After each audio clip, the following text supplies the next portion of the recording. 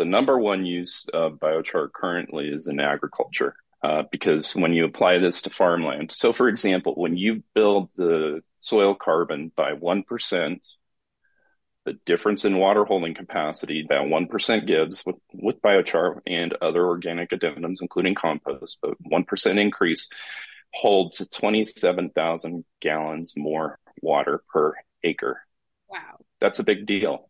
That's a big deal. So when you're talking about application strategies, so one of the new programs that's been underway, under development for 5 to 6 years is called the Code 808 program. It's a soil carbon amendment. It was the interim amendment. The new and finalized amendment is Code 336.